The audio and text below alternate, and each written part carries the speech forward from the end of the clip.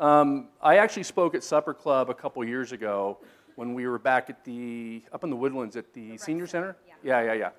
And I basically just kind of did a timeline of my story, and my son was there. David was there. Hey, Dave, what's up? How you doing? And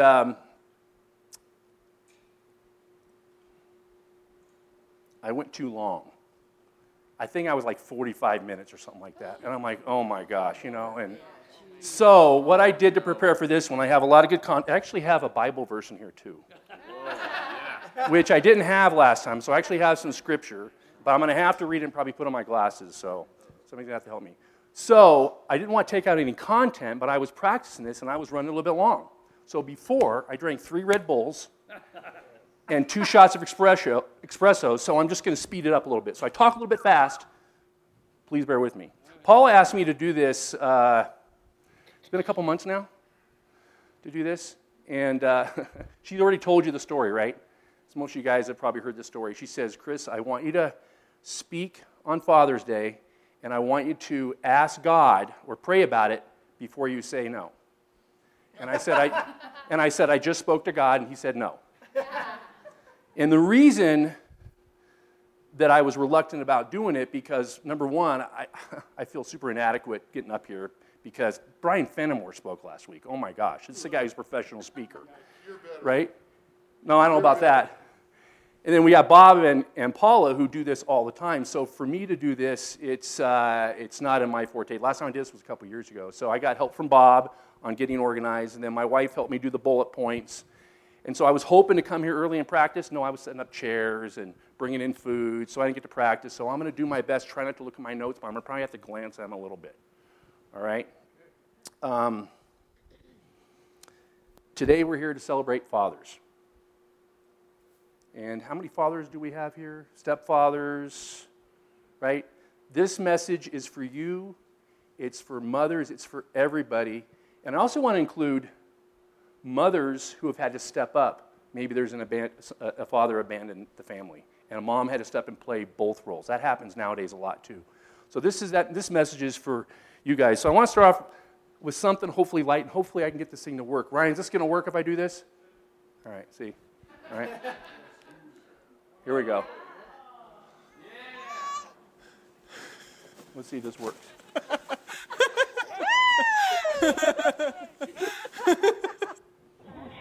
There she's going again.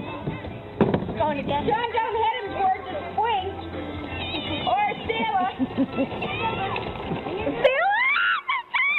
Oh, my God! Yeah. Good boy. Donnie Corey!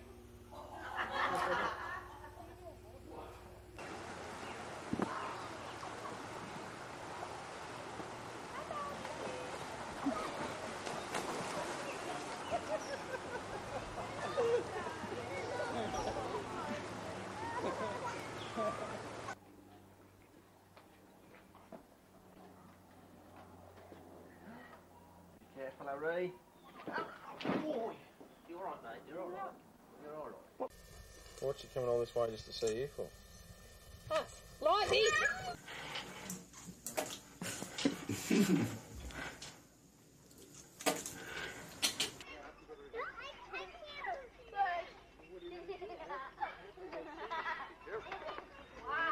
Hey, dear Bill. Happy birthday.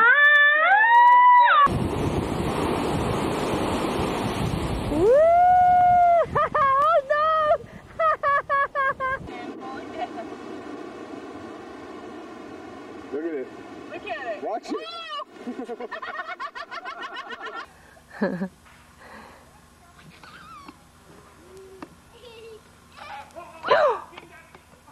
Hard. The faster you go, the easier it is. Good job, Evie. Go fast, pedal, Alyssa, you were doing so awesome. Ooh, almost there, Evelyn.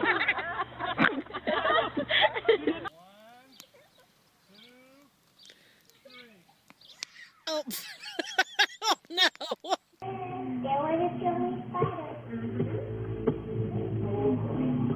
The sweltering prairie summer has got the Hi, Ty. Are you swinging on your new swing?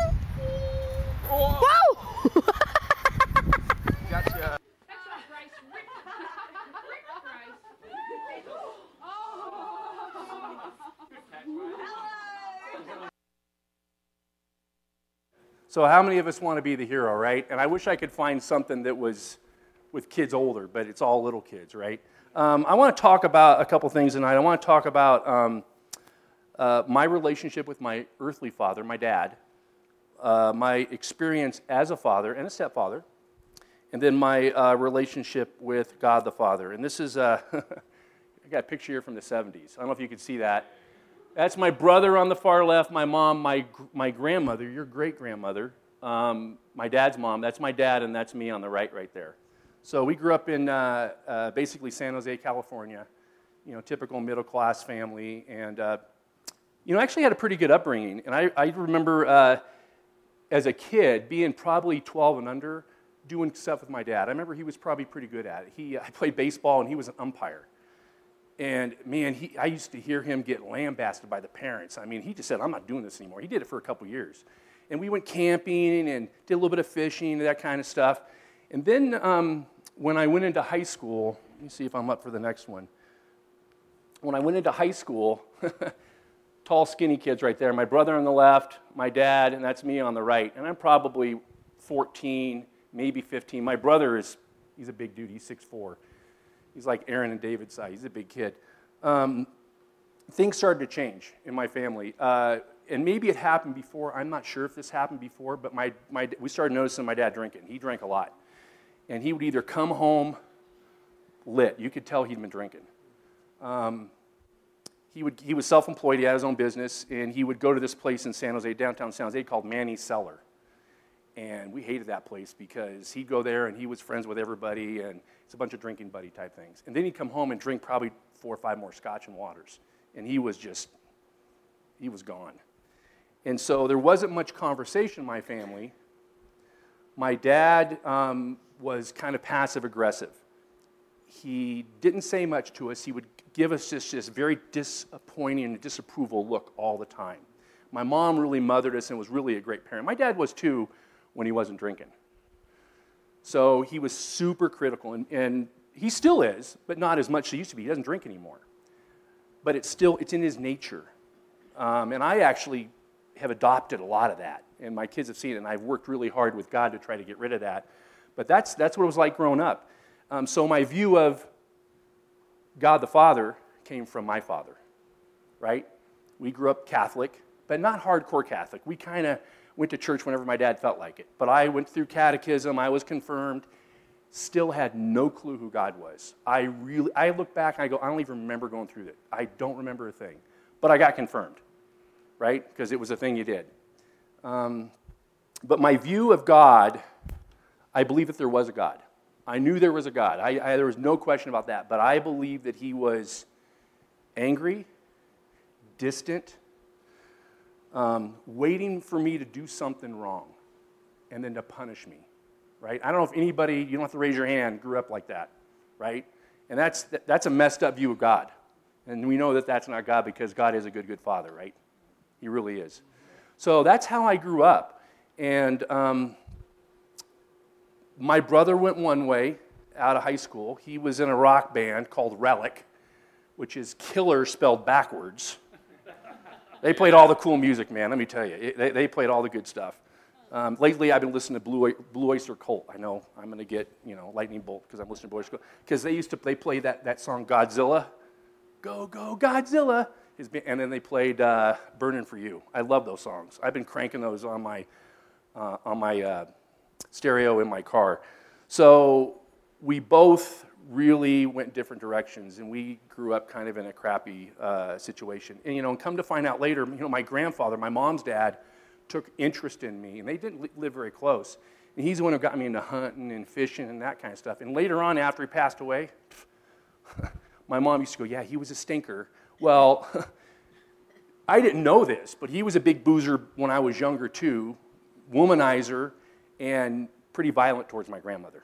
In fact, both my grandfathers were. I found that out. They used to hit their wives. In fact, my grandmother was missing one of her fingers. He got so angry, and she was getting out of the car, he slammed the car and took her finger off. I never heard the story until after he passed away, because my mom wanted us to have this ideal picture of Papa. And he was awesome. He really was. He was a big influence in my life. but nobody in my family went to church. There were no Christians. And so my view of God was my father, right? Okay, look at my notes, sorry. I want to talk about, and Bob helped me with this, and we've learned this kind of in CR and other stuff. You got anybody hear of the father wound? Right? And a lot of us have that father wound. And I want to go over some stuff. I actually looked it up on the internet. I think it was from Focus on the Family or something like that. The father wound is, and this is one definition, is the absence of love and acceptance from our father or father figure. It can be caused by absence, which, divorce, separation, death, abuse, mental, physical, sexual, spiritual, control, oppressive domination. Doesn't that just sound horrible? I kept getting that word wrong, but I'm like, that's terrible. And withholding love, blessings, and affirmation. And I don't know about you guys, but the 5 love languages, my number 1 is off the chart, and it's words of affirmation. And I think a lot of guys have that because we didn't get it when we were younger. And to our fathers or father figures, a lot of them didn't have good fathers growing up either, right? They didn't have good fathers. And I'll tell you a little bit about how my dad grew up. And I was so angry with my father, and I'll get into this a little bit later, but when I became a father, I'm like, this isn't that hard. Actually, it really is. But I thought, this isn't that hard, What do you just, hang out with your kids, you go to the baseball games, and you have a conversation with them. You don't sit around and drink and give them the evil eye all the time, because that's how it was. But being a father's tough. Being a stepfather, being a father figure's tough.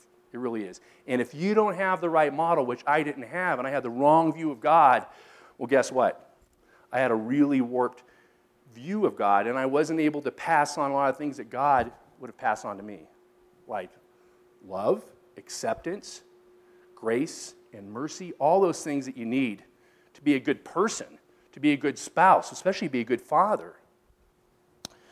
I got another picture coming up here. So, my brother went one way, and my brother and I are super close. I talk to my brother all the time. My brother got saved back in 1999. He doesn't drink anymore. He doesn't do drugs. He went on to go lead worship at a pretty large Calvary chapel in San Jose. In fact, I remember I was sharing with him all the time. He was living in San Jose. I was living here, and he had just gone through AA. And we started talking about God a lot. And I remember I was on the phone with him. I must have had a phone. This was like 99 or 2000. I'm pretty sure I was coming back from a customer's place in Westminster. I'll never forget this. And I'm talking to him. He goes, where do I go to church? And I couldn't remember any churches because I didn't go to church. I went to the Catholic Church, St. Christopher's. That's what my name is. So, right, Tom? Tom knows about the Catholic stuff. So I said, there's a Calvary chapel on Almaden Parkway. He goes, I know where that is. So I'm on the phone with him. He says, okay. He says, I'm pulling in right now. He says, I got to go. I said, why? He says, I'm knocking on the door and some guy's coming to answer the door. And he walked in and that was it. He went to church there. He went on to lead worship and it was a pretty good sight. Now he's at a Calvary Chapel in North Carolina leading worship. My brother, I'm so happy. You know what? My mom's saved. I got saved. My dad now has a different view of God. He still goes to Mass. And I'll talk more about that later, but it's pretty awesome. So my brother went one way, I went the other way. I worked after high school. I wasn't really into school. School was not a value of our family. Nobody went to college. I'm the only one out of all my cousins to go to college and get a college degree. I forced myself to go. I said, I'm going to go figure this out. I have no idea what I'm going to do. So I took, a year or two off, and I was going to night school, and I said, you know what? I was working at a sporting goods store. I said, I'm going to go to Alaska. I knew one guy. I worked with this hunting and fishing store. I sold guns when I was 18 years old. Handguns. You can't even do that anymore, can you? So I'm selling handguns at 18 years old, selling pistols and revolvers and all the cool guns Ed and I talk about. All those cool Smith & Wessons, man, they were awesome. So I get a job in Alaska as a guide. That's me in 1986. And I was there in the spring and the summer of 85 and 86, and it was one of the best experiences of my life. And I said, this is it. I was independent. I lived in a cabin. When I first got there in March of 85, I helped build a lodge. No idea what I was doing. I was the youngest guy there. I think I was 21 maybe, and it was freezing. And this is early May of 1985, and they gave me this big, huge bar, and I had to bust, and it's freezing outside. I'm wearing a t-shirt, and it's like 40 degrees, and I had to bust open these big holes so they could put these big pillars in there to build these cabins. And that's all I did. And I had a need to work out, man. My shoulders and arms got huge just from that. Big, tall, skinny guy with these big old arms, and I think that's where it came from. So I get back from Alaska, and I really decide I'm going to go to school. I got into working out. I said, I'm going to get, I was a big, tall, skinny kid. I'm going to work out, and I'm going to look good. I went to school, and I did real well in school. I got involved in DECA and became president of the largest chapter in California. I went on to Chico State, vice president of my business fraternity. And I won a lot of awards. I was in a lot of competitions, and I said, I'm going to master this stuff. I'm going to become popular, and I'm going to become good with people, and that's how I'm going to deal with this stuff. But I still had this emptiness inside of me. None of this stuff worked. And I still had the same view of God. I didn't even think about God. I mean, he wasn't even in my life. I didn't go to church. God was not in my life at all. So after college, I finally graduated. I was on the 10-year plan. It took me 10 years to get my degree because I was going to night school, and I was going to different schools. I was working. I was living on my own. It was hard, but I ended up doing it. And I don't know what my GPA was. 2.6 or something like that. I mean, I just barely made it, but I was happy. Got my degree in business with an emphasis in marketing. I liked marketing because there was less math. I still had to do all the business stuff, so I had to take finance, accounting, economics, calculus, all that stuff. I hated it. But in marketing, I got to get up and give presentations. And the other students were freaked out, and I was a little bit older. They were freaked out to do it, so I'd get up there and I would just nail it. And so I would get A's in all these marketing classes, and I don't even think I prepared. I think I just kind of got up and then just started talking. Because my delivery was so good, I got all these great awards. And they gave me good grades. But when I did the test, I didn't study, so, that wasn't good. So after school, did a couple different jobs, worked at household finance for a while because I wanted to get in the mortgage and real estate business. That was a horrible job. Ended up going on to Hewlett-Packard. And that's where I met my good buddy Jeff Carlson back in 1992, right? And Jeff's my best friend. Jeff and I have some of the best conversations. If you guys ever hear me going ice fishing, it's because of that guy right there. He is the ice fishing master. He has all the equipment too. I just got to bring my fishing rod and my chair. That's it, right? So, and we have some deep conversations. Jeff has seen me angry. He's seen me crying. He's seen me all the stuff I've gone through. And he's an awesome father. He has 3 daughters. He's an awesome father. And he has been consistent and mature since I've known him. I started off pretty immature. And I think I've matured a little bit. I hope I continue to mature. And it's only because of God. So in 1992, worked for Hewlett-Packard. And I met a woman there, my first marriage, David's mom, Cheryl. And she had 2 daughters. And when I met her, they were 5 and 7. Girls. I don't know anything about girls. We ended up getting married in 1994. And I was trying to find a picture. Oh, I forgot this. This is the most important part. See, I should have looked at my notes. In 1992, my good friend Phil Stark, who worked at Hewlett-Packard, kept sharing God with me. And Los Gatos Christian Church. Jeff knows where that is, right? And I ended up getting saved. And this is Phil, who led me to the Lord, baptizing me. That's in September of 1992. That's me coming right out of the water right there. But becoming a Christian didn't really change my view of God. I was Christian, I was saved, I really didn't know what to do. And I wasn't hearing that message. Maybe I was hearing it, maybe I couldn't receive it. I don't know what it was. Maybe I couldn't receive it, about a good father. I don't know. I don't know what it was. But I really struggled. I still struggle with God. Now I'm like, I believe in God. In fact, right after I got baptized and saved, and I got baptized like a week after I got saved. I'm like, you got to get baptized, right? So I got baptized. I remember going home, and things with my dad still weren't great. And I was 29 when this happened. 29 and a half. Not 28 and a half. 29 and a half when I got married in 1994. I'm going to talk about JR in a minute. JR was a big influence on my life, I'll tell you that. Got married in 1994 to Cheryl. And, I went home. I was telling Paul this, and I forgot about this until today. Went home and I told my parents, I just accepted Jesus Christ as my Savior. I'm now a Christian. My dad looked at me, cocktail in his hand. He says, your grandmother is rolling over in her grave right now. That's exactly what he said to me. All the air went out of me. I was like this. I was devastated. because I wanted so much to get affirmation, love from my dad. He didn't give it to me. And I'll talk about my father in a second. Things with my dad are good now. They're great. He still has a lot of these issues. We still have some issues with the other, but my dad's awesome. And I'm going to talk about in a minute how Bob helped me get through that. Bob Holloway helped me get through that. So, and I'm getting married in 1994. This is the only picture I can find. And this is Amanda, who's 1 year old, and that's Christina, who I believe is 10 or 11, and that's Jennifer, who is probably about 8. They were 9 and 7, and I'm still pretty dang close to them, especially Christina. Christina is married to Adam. She met her husband when she was 14 years old. They got married when they were 19 years old. He's a pastor in Australia. In fact, he officiated Amanda's wedding. She got married in October. They flew out from Australia. It's pretty good. And Christina and Jennifer were great big sisters to David and Amanda. They were fantastic. And they're awesome moms. Now, Christina has 5 kids. And she's getting ready to turn 35. Jen has 2 kids and number 3 on the way. And Jen just turned 32. And we had a great reunion with them at Amanda's wedding. I hadn't seen them in years. And Christina, obviously, living in Australia. So I'm immediately a step-parent. And I'm thinking, this isn't that hard, right? I didn't just talk about that a minute ago.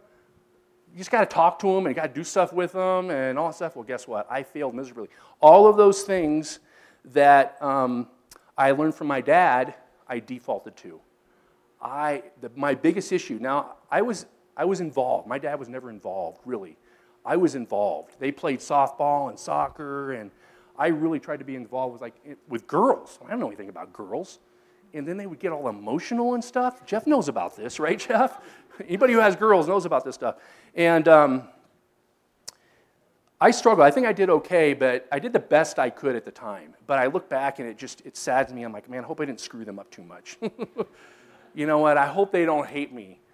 I really did struggle. And one of the big things was I didn't know how to offer the Father's love like God offers us. I wasn't able to show them grace and mercy and the things that they needed so much, the things that I had never received. I had never seen that model, ever. I don't remember. My mom kind of did, but it wasn't from a place, it was a place of,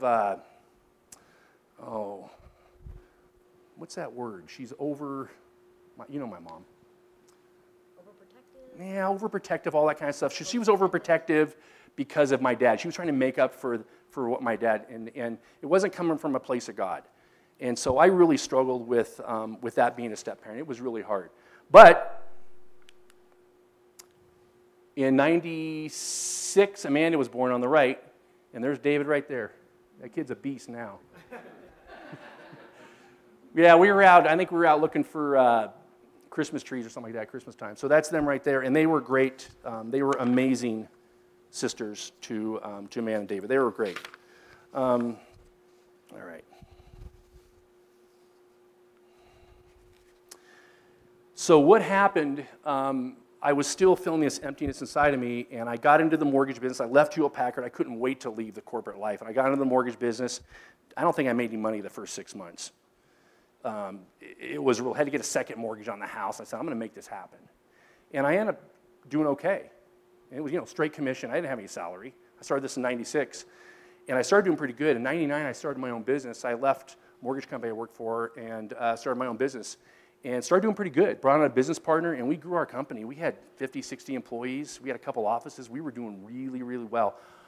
And I was trying to fill that hole that was inside me, that father wound, with money and success. And I made a lot of money. We did well. So we bought a big house.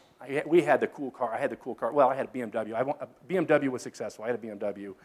I had a really nice Denali. I had a boat. I had a Harley. I had 3 motorcycles. David had, how many motorcycles do you have? 2 or 3 motorcycles? And I was filling everything up with these toys and these things. And it just didn't work. Well, what happened after that? You guys remember what happened in 2007? Yeah. Real estate crash. That all went away. And what I was doing, because I didn't know it was going to be as big as it was, I don't think any of us did, right?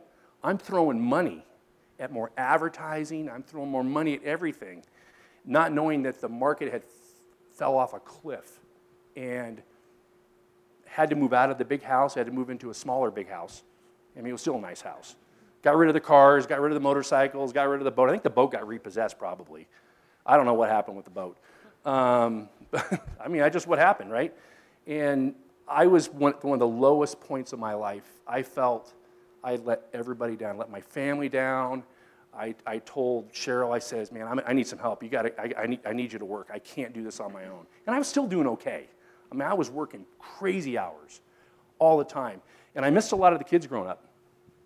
They probably don't remember because they were little. But I mean, I was coming home at 9 o'clock at night. I was working Saturdays, and some of you guys have done that. I was a workaholic, and that was what I thought success was. Cheryl's dad, very successful guy, and I looked up to him, and I still do. He's a hard worker. He really provided for his family. I'm like, that's what you do as a good father. You provide for your family. You make a lot of money, have lots of nice things, so they don't have to want, right? Well, now we're wanting. We're wanting, right? Because, I mean, I got to watch what we spend on groceries, can't go out as much. We really had to budget. And that was hard when you basically got an open checkbook. That was real hard. There is me with a man named David. I don't know, David, what are you, about 4 or 5, maybe, or so? And Amanda. And they used to come and meet me. I would take dinner off for work, and then I'd go back to work. That's kind of what happened. The second thing that happened is went through divorce in 2010, and that was the second hardest thing that ever happened to me. That was really hard. And I was pretty messed up for probably a year or 2 or 10. I was messed up for a while, but I tell you what, if it wasn't the real estate crash that made me turn to God, it was a divorce that made me turn to God. Because I remember verbally yelling out to him, I go, where are you? Why are you allowing this to happen? Are you making this happen? Now, I know God doesn't make that happen, right? But I turned to God. And I didn't get a lot of answers, to be quite frank. But he wanted me to turn to him, and I did. And I still struggled and struggled. And, you know, looking back, I don't know if you guys ever see that movie Signs with Mel Gibson, where the aliens come. You remember the whole movie where he looks back and all these things that he thought were weird and terrible point to this one thing. It saved them from the alien attack. Swing away, Meryl, swing away. If you guys remember that. And now I can look back and go, oh my gosh, he was with me the whole way.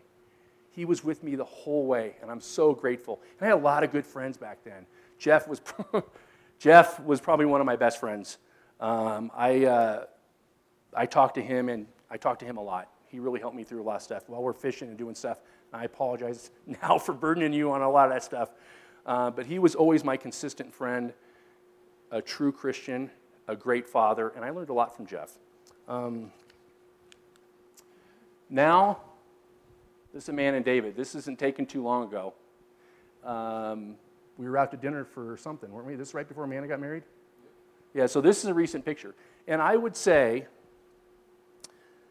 going through the divorce is probably one of the greatest things that ever happened to me. Didn't think about it when I was going through it. And maybe you're going through something really tough right now too. Let me tell you, something good's going to come out of it. Something's good. I don't know what's going to come out of it, but something good. And it took a long time. It took a long time. But I focused on, I said, I'm going to be a good dad. Because they spent most of the time with their mom. I had them Wednesdays and every other weekend. So when I saw them, let's go do stuff. Let's hang out. And I still struggled. But I was learning how to be the good father. I was learning because God was now starting to mold me into being that father that I always wanted to be, that I never knew how to be. And I hope, like I said, I hope I didn't screw up my kids too much, but I really hope that all my baggage from all those things, real estate crash, divorce, and just me feeling inadequate didn't screw up my kids too much. So I want them to look back down the road, maybe when I'm gone, they go, man, my dad was awesome. He was there for me. He was a great father. He was a good father. That's right. That's one of my greatest hopes. It's all the kids, stepkids, everybody, to go, man, he was great. I do that rocking chair thing where I'm like an old man, I'm sitting in the rocking chair, and I'm thinking back on my life. And I don't care about the money. Well, I still want to make money, but it's not my idol. Not my idol, but I still want to do financially. And for your kids to remember you young. Yeah, and I always say this to him because my dad didn't have a good relationship with him. I only remember my dad now is that he's turning 81 next week. And it's hard for me in my mind to go back and think of him as a young man. So one of my greatest fears, I tell my kids all the time, I go, I want you to remember me as a young man. Now, lucky we have video, we have pictures, we have all things we didn't really have back then. So I really want that. I don't want them to remember me when I'm, hey, how you guys doing? I don't want to be remembered that way. And I'm kind of like that right now anyway, with all my medical stuff. Jeez. Well, something awesome happened to me a couple years after my divorce. One of the greatest things that ever happened to me. I met this person right here.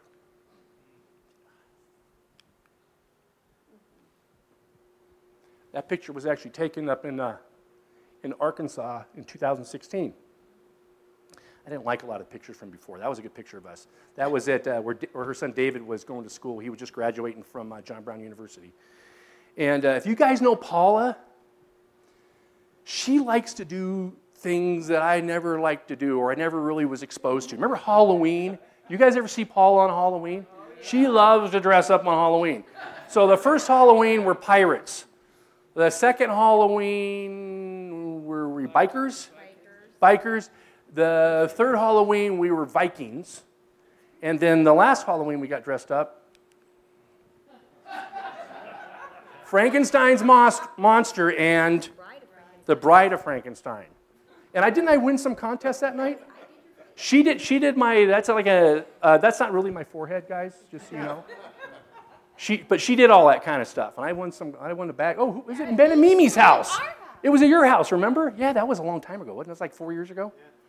We haven't done a dress-up Halloween in a little while. I don't know. Anyway, meeting Paula completely, and her kids, amazing kids. You know, you hear of somebody getting remarried and the stepkids, you're like, oh boy, these are great kids. She raised them right, and she did a lot of it by herself. And she is an awesome mom. They went to church. If you guys know Emma, I don't know anybody more on fire for God than Emma right here, right? She did a good job as a mom, especially as a single mom. She did a great job. The things I learned from Paul that I never had experienced from my own family, she modeled grace and mercy. And I used to see her around people, I'm like, what the heck is that? I was dumbfounded. And she showed it to me when I was being a jerk. Because I was a jerk a lot, right? I still had all this baggage and stuff like that. My anger would pop up or something would happen, and she would continue to show me grace. She never gave me the evil eye. She never ever made me feel inadequate. She still doesn't, ever. She knows I need words of affirmation, and she does it all the time. She is an amazing woman, an amazing wife, and she changed my life, right? Because she taught me what it was like to know God, to really, really, really know God. And she said, well, if you're going to date me, you're going to go to my church. I was going to JFC up in by myself, wasn't involved in anything. I would just go to church, Jubilee Fellowship up in Lone Tree. Every Sunday, she's going to go to my church, and she says, I work at the Rock Church. I went, the Rock Church? Man, they got some weirdos there. I don't know if I want to go there. Well, guess what? I fell in love with the church, and I want to give credit, like I mentioned earlier, to Pastor JR. JR, you guys know JR, would always preach the message of God's heart, and he was so good at it. And I learned so much from Pastor JR. That's why a lot of people went to that church and go to that church, is because of JR's, how he saw God and how he let us know how he saw God and how we should see God. And it was just a different way of seeing God, that God loves you and he's for you. He's not condemning you. Now, if you go off the path, you're going to suffer the consequences, right? And God's going to be like, oh, okay, go ahead. You can go ahead and do that. But if you turn over this way, guess what? I'm going to love you and I'm never going to let you go. And that's what I learned because of Paula and Pastor JR. And then somebody else, too. There's somebody in this room that models the Father's heart, and that's Pastor Bob. I met with Pastor Bob. I know Bob. I know you hate it. You don't want me to point you out. I'm not going to have him come up here and speak, okay? But I ended up going through his CR class, Celebrate Recovery class, to deal with some of these issues I had, and stuff. And then he came to my office a couple times, and we went through this timeline. What was that called we did? The timeline, okay. about when were you born and where you're at right now, and put the positive things that happen up here and the negative things down here. And we dealt with all those issues that I had with my father. And I remember I go, you're not going to make me cry. I'm not going to cry. Well, guess what? I was bawling like a baby. Right? I was dealing with these things, and it really changed how I viewed my father. And I looked at my dad with love and compassion, and I have nothing but love and compassion for my dad. And if it wasn't for Bob and Paula for modeling something I had never seen before, that's how I was able to forgive my dad. And my dad hasn't drank in years. And I have a pretty good relationship with my dad. He still has some, he said some things, he said some stuff, right we're getting ready to go on our honeymoon. He said, looks like you put on some weight, Chris. He said, make sure you wear your sunscreen because, you're a waterman and you're German and you don't get tan. If you guys know how tan I get super tan, right? But he would say stuff like that, and Paul's heard this stuff. I'm like, what does he say that for? One time he said to me, he goes, you're really, truly introverted, Chris, and I think you just force yourself to be extroverted. Well, anybody who knows me, I'm like, I am the furthest thing from introverted. So Bob helped me work through some of these things. This is it right here. This is when we got married. And you guys recognize that guy in the middle? There he is right there. It's the camera angle. It's the camera angle, Bob. Now, here's all of us right here. This is May of 2016. We got David, this guy right here on the far left. We got David Clodfelder. Next, we have Christian, me, Paula, Emma, and then my daughter Amanda. And that was an amazing ceremony. It was good. I am truly blessed. And I hope I haven't screwed up these guys very much with some of my issues and stuff like that. But I'm learning to work them. I have really learned so much from pursuing God. I led some men's group at the Rock Church. Some of you guys were in that church, and I didn't know what I was doing. I said, I got to do something. Actually, Paula prompted me to do it. She says, you probably should do this. I'm like, okay. I didn't want to do it, but I did it. Right? There's a picture right there, right before I walked down the aisle.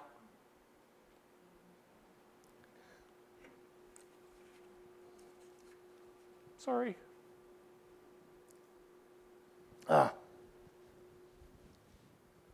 That's me and my dad. I don't see him very often. They live in California. But my dad and I hug every time we see each other. God, I love that guy. I think I'm making up for lost time with him. I wish I could see him more. And I feel like I almost parent him sometimes with some of his views and thoughts and stuff like that. And I just show him nothing but grace and mercy. I love my dad. I love my parents are awesome parents. You know my parents. They're awesome. They're great people. My mom is the Calvary church that my little dinky Calvary church my brother was going to in Orangevale in Sacramento. You know about Orangevale, right, Carol? My mom started going there to support my brother. Well, guess what? He's been in North Carolina for, 3 years now? She still goes. She bakes cookies. She goes to all of their events. She hooks up. She connects with all these ladies. It's pretty awesome. So here's my mom. She's listening to the message. My mom never, we went to Catholic church. My mom never went because her parents were Baptist, and she wouldn't be disrespectful to them by walking into a Catholic church. So the only time she'd go to church with us was Christmas and Easter. Any other time, she wouldn't go. She thought it was disrespectful to my grandparents, who never went to church either, but they call themselves Baptist. God, man. Talk about some major dysfunction there, huh? All right. So in 2018,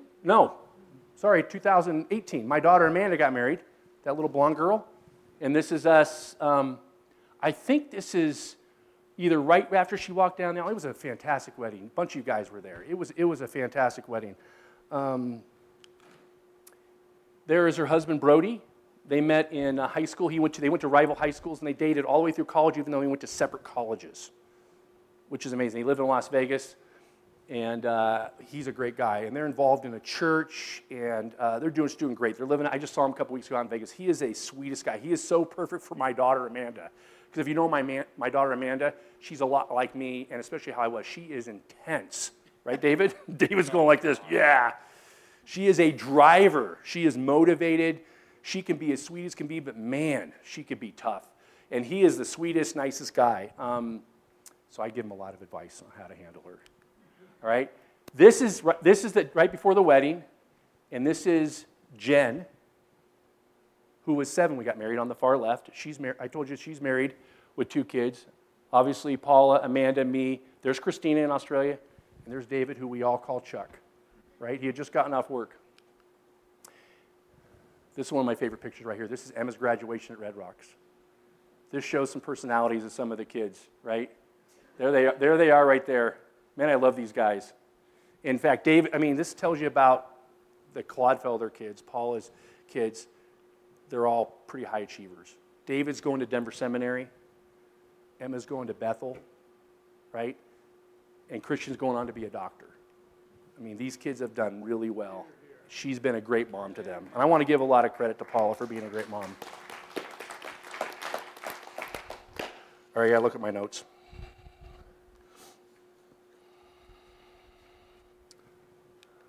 All right, this is my dad now.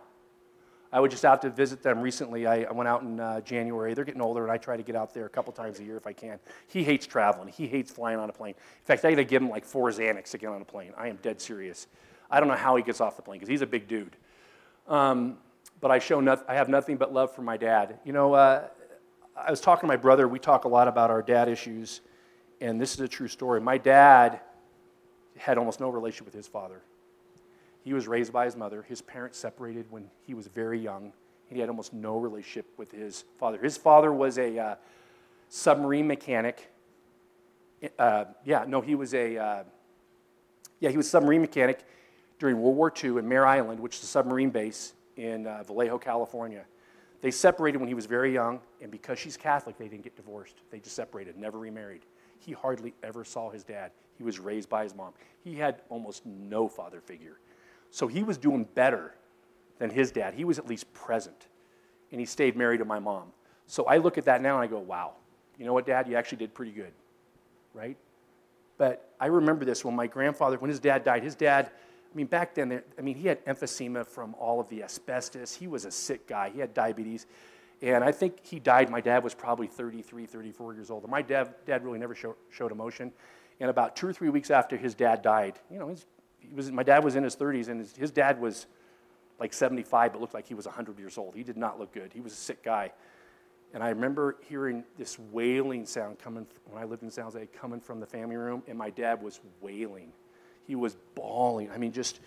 It was like a flood of tears. I had never seen him emotional. I never seen that after that, but he had so much, I'm sure he had so much regret that he didn't know his father. And he only knew his father when his father was sick, and his father was sick most of his life. So I have a lot of compassion for my dad and what he went through. I want to talk about, earlier I talked about the father wound. That's it on those. I'll talk about the father wound. There are 4 steps to addressing the father wound. One is understanding the heart of God.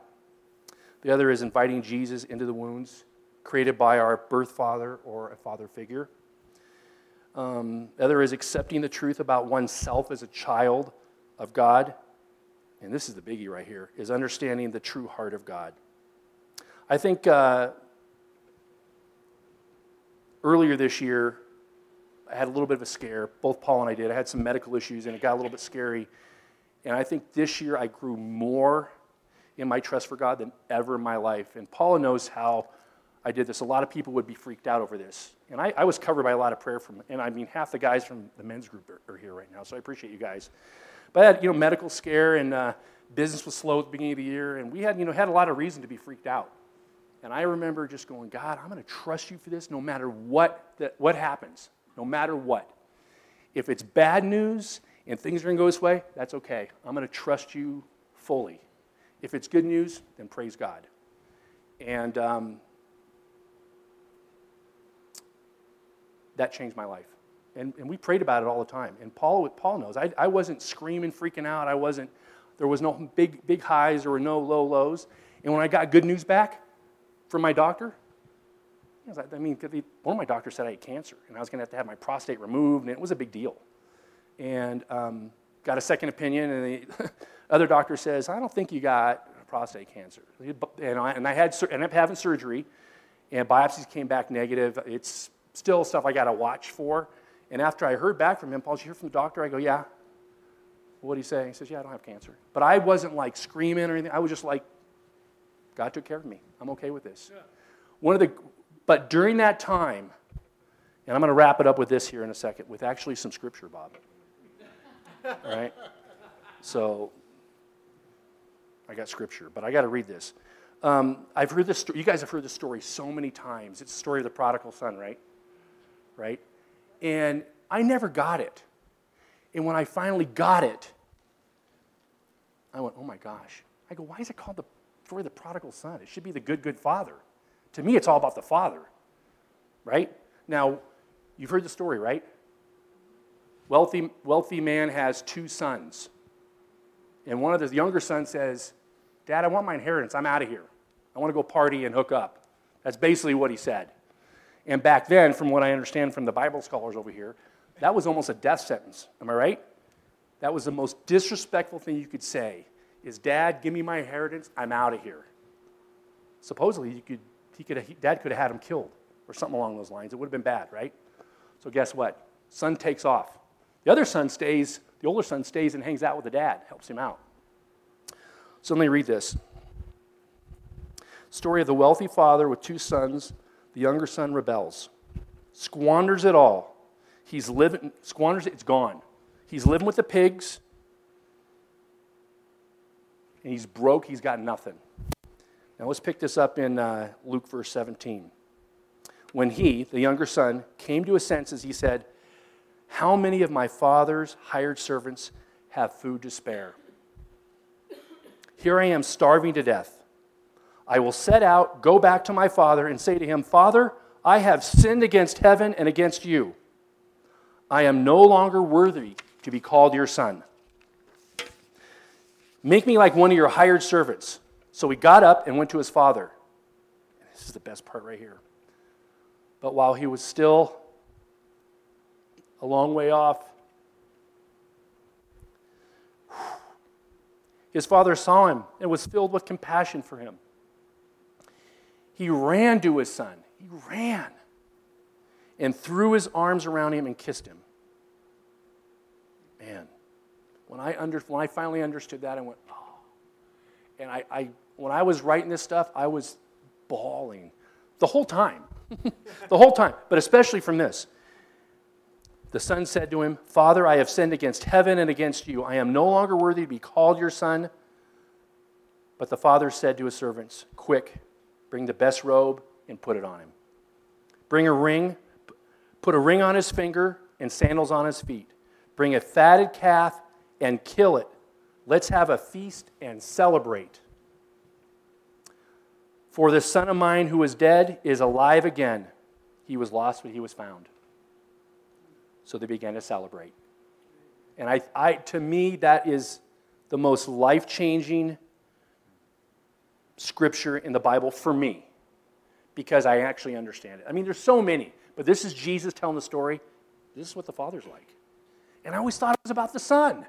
And it is about the Son. And I'm not going to talk about the second Son or the first Son that much, but to me, this is about the Father.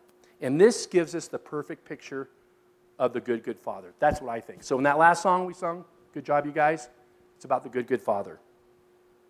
So my hope for me is to be able to model being a good, good father. That's and I screw up all the time, and I'm so lucky that my kids give me grace and mercy now, because hopefully I've modeled to them a little bit.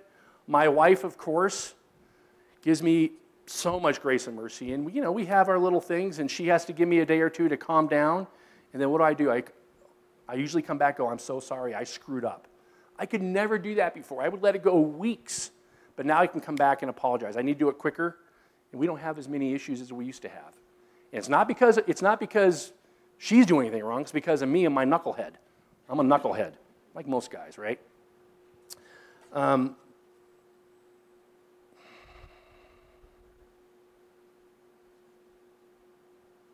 as I mentioned earlier, my relationship with my dad has gotten so much better, and I now try to this is weird. I try to father my dad somewhat because he just says crazy stuff, and I try not to get mad about it. I was out there this last time, and he said something that kind of got me dialed up. And I said, no, Dad, that's not true. And I did it in a loving, godly way. Amen. And I was like, wow. Because usually we're doing this.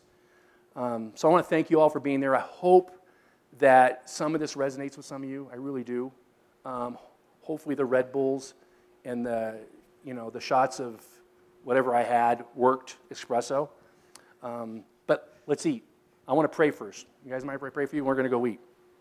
Father, I want to thank you for this message today, and I do hope and pray you reveal yourself to each person here and show them how much you love them and how much you open your arms to them. We love you and bless you for being the ultimate example of a father. You are a good, good father. Amen.